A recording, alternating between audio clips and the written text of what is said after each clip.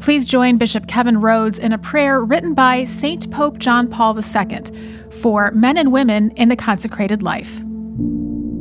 In the name of the Father, and of the Son, and of the Holy Spirit. Amen. Most Holy Trinity, blessed and the source of all blessedness, bless your sons and daughters whom you have called to praise the greatness of your love, your merciful goodness, and your beauty.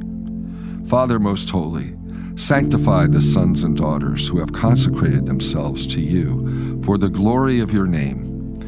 Enfold them with your power, enabling them to bear witness that you are the origin of all things, the one source of love and freedom. We thank you for the gift of the consecrated life, which in faith seeks you, and in its universal mission invites all people to draw near to you. Jesus, our Savior, incarnate Word, as you have entrusted your own way of life to those whom you have called, continue to draw to yourself men and women who will be, for the people of our time, dispensers of mercy, heralds of your return, living signs of the resurrection and of its treasures of virginity, poverty, and obedience.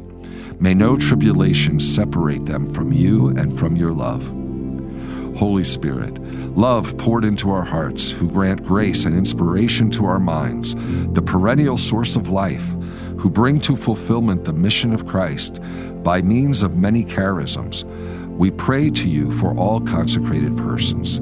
Fill their hearts with the deep certainty of having been chosen to love, to praise, and to serve. Enable them to savor your friendship. Fill them with your joy and consolation. Help them to overcome moments of difficulty and to rise up again with trust after they have fallen. Make them mirrors of the divine beauty. Give them the courage to face the challenges of our time and the grace to bring to all mankind the goodness and loving kindness of our Savior, Jesus Christ. Amen. In the name of the Father, and of the Son, and of the Holy Spirit. Amen.